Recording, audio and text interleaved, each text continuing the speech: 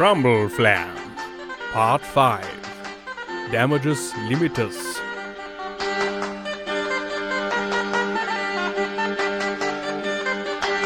Great Majesty, my gracious king, Viv, me old mate, must I work alongside this lowly peasant any longer? He is a canker, festering about mine elbow. Must I be saddled with his slow wit, his irritating cheer, and his foul stench? Must I? Really? Well, what does Mummy say? She says yes. Yes, he must. Well, then I'm sorry, old chap. I really can't contradict the Queen, can I? Or can I? Not if you know what's good for you, Vivian. Quite right. There you are, then. Hands are tied. Sorry, Crabtite. Curses. I've had a stomach full of you, Lord Crabtite. Sid, whilst smelly, is far from slow-witted. He can't even count to 3. I can say all the right numbers, just not necessarily in the right order. Yay! He knows how the townsfolk think. That is the reason he was elected to represent them, after all. His input will be invaluable. Thank you very much, Queen Ermintrude. I think you owe him an apology, Lord Crabtite, for being so rude just now. You what? Come, let brother take brother by the hand. Let forgiveness and love be the very essence of this coming together, of this friendship forged anew. Put it there, Lord Crabtite. All right. Sorry, Sid. That's all right, mate. Do not call me mate, lest you piddle your hosing. Brother, come now. Sorry. It's just a very stressful time right now. Yea, verily, just as it was with Gargantua Peni when he cameth upon the wench of Boobalong. Oh, would you just shut up, sackcloth? Sorry, F. So, Crabtite, Sid, I would like you to sit down and think of a solid plan that we can set out and address to the people to clear up some of the confusing suggestions that King Vivian stated previously. Yes, I think I might, possibly, have come across a little muddled. With respect, sire, you sounded like you were well out of your depth. Well, I warned you all. I said I didn't know what to say, but you all went ahead and pushed me up there in front of everyone, and they all started shouting their questions. Well, none of you had any answers. Oh, no. But it's me standing there like a suckling pig on a kosher table. Yes, all right. Rather than stand around squabbling about who started the fire, let us concentrate on putting it out, shall we? Very good, Your Majesty. In the meantime, I shall go up to the West Tower and see if Grundleburn the Great has made any kind of progress towards some kind of treatment. And what should I do? Just stay here and keep out of trouble, Vivian. Oh, quite right. Yeah. Right then. Just to be clear, I'm not happy about this setup, and as soon as this is all over, you and I part ways. I'm tired of you hanging around me like your smell hangs around you. I think all this aggression only stems from the fact that actually you and I are getting on pretty well. Pah! And that worries you, because it shows that maybe you haven't risen quite so far out of the dung as you like to pretend. Please. Your saccharine theory of some sort of chummy bond occurring between us is so wide of the mark, 'twould be laughable were it not as equally stomach-churning. If you say so. Right. Here be some parchment and a fresh pen. So they are. Well, take them then. Why? Where'd you want them?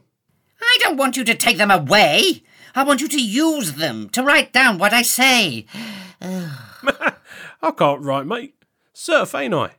Slow-witted me. Said so yourself. But what use are you then? I see myself more as an ideas man. Seeing as I know what makes a peasant tick, maybe I should talk and you should do the writing down bit, eh? Oh, you're loving this, aren't you? Only a tiny bit. Honest. All right then, oh wise and deserving dung-hoiker. What's the plan?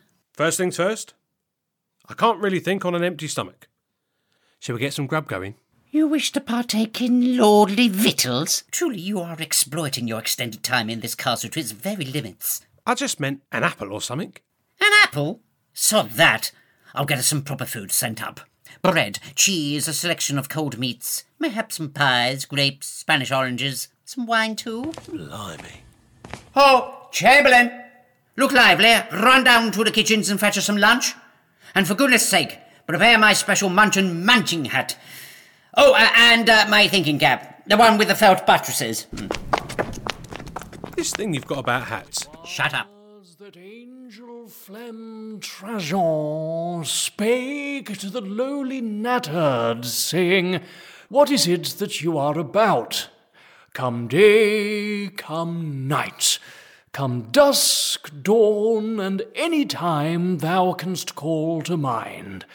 One findeth thee in a state of squintage, eyes aching for peering at thy tiny charges, and for what?"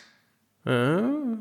And what did they say to him? Well might you ask, Majesty. One spoke up, saying, "O holy angel, who blesses us with thy presence, amazing as with thy expansive and glistering wings, we do watch our gnats by night and verily by day. For shouldst we not care for all God's creatures?" Good point, I suppose. Flem Trajan spluttered, yea, in an angelic fashion, with only the faintest spraying of heavenly spittle, and spake thus: "Yea, but within reason, goodly herdsman, I meaneth to say, do pulleth thyselves together." My. Your move, Elder Sackcloth. "Ah, so it is. Verily, I have you now, Majesty." I wouldn't be so sure, good priest. Grundleburn. Hello. Oh, hello, Your Majesty. Where are you? Here, under the table. Right. Yes, so you are. Why? Well, I was just thinking about paint and how we have wonderful murals on chapel walls but none on the ceilings. Right. And I thought it such a shame, really, because surely one should encourage people to look up toward the heavens, to contemplate all that sort of thing. Yes, I'm not sure how we got from a chapel ceiling all the way to being underneath a table, Aldith. Well, my next thought was if one could devise a type of scaffold that would bring an artist up to ceiling height, that would mean they could create a detailed mural up there. But wouldn't they get a terrible crick in their neck, standing looking up all the time? Yes? So I wondered, might one be able to paint lying down? So I came under here to test out the theory, on the underside of the table. What do you think? All right, then. Oh, my. Aldith, that is quite beautiful. Just a quick sketch, really, to test run the idea. It's stunning. I could lie here and look at this for hours. It's brought tears to my eyes. Oh, you're very kind, Your Majesty. Really, it's not much. This depiction of God among the fields brings the celestial realm closer to us here on earth, yet at the same time elevates us mortals closer to heaven. I didn't have any clean paintbrushes, so I had to use Mr. Biggle's tail. Not as detailed as it could be. Anyway, the reason I came in was to see how you were getting on with a treatment for the plague. Oh, piglet ticks. I was looking at Golden Seal, which has marvellous medical applications, but is also a fantastic dye, which made me think of paint, which led us both to lying under this table. So sorry, Your Majesty. Your mind is a true wonder, Aldith Grundleburn. I just wish I could sometimes put reins on it to keep it running in the right direction. Before we try to cure it, we really should try to control the spread.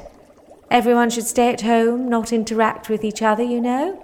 Lord Crabtite halted that particular pony before it even left the stable.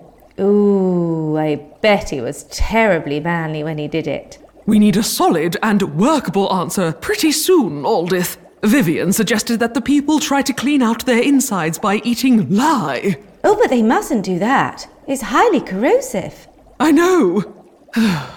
He's not a bad man, you know. He's just Easily confused.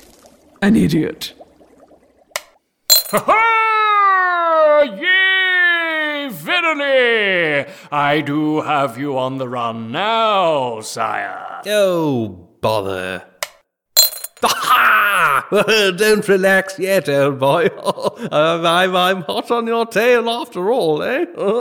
And lo, did diminutive Daffith load up his sling Oh, no. and slay the giant ostrich of Umbunka. Ha-ha! Game to me, sire. Oh, really, I think you've an unfair advantage, Sackcloth. How so, sire? Oh, well, you've the big man upstairs on your side, haven't you? He is on everyone's side, brother.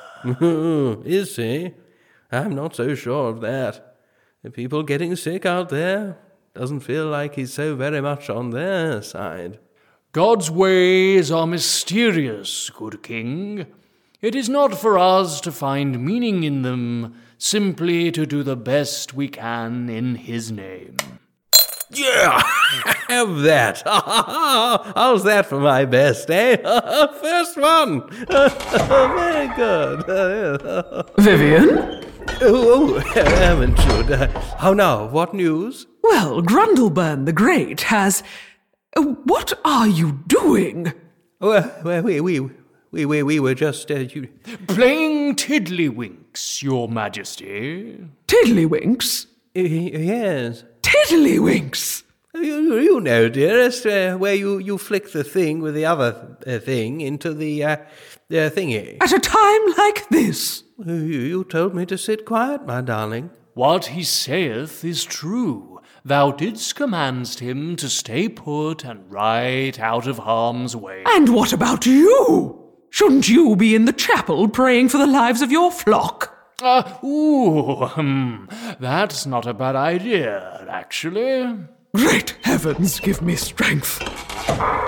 That's right, sir. Hang thy head in shameful droopage, and beg 1,000 pardons, lest your breast sting at the multitudinous needle pricks of the spinning Jenny torture apparatus. Copyright 1205. Lord Crabtite! Your Majesties, forgive my abrupt, though ever so humble, intrusion. Likewise.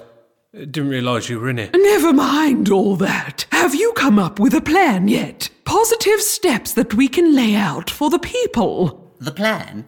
The plan? Oh, right. The plan. Well? See, the thing is, Your Majesty... The thing is, we were having luncheon. Very nice it was too. And this great glumping, clumsy fool spilled pottage all over my lovely thinking cap. Look at it! Oh, what a shame. It's a right old mess. I mean, how can I be expected to come up with a plan when me thinking hat is all gunched up like this? It was an accident!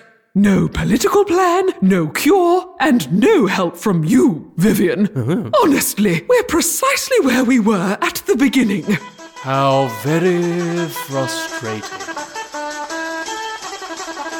That was Crumbleflan, with Callum Hale as King Vivian the Vague, Philippa James as Queen Ermintrude the Organised, David Boyle as Lord Crabtite the Cunning, Lewis Alcock as Elder Sackcloth, Jacqueline Johnson as Grundleburn the Great, and Roger Parkins as Sid the Serf.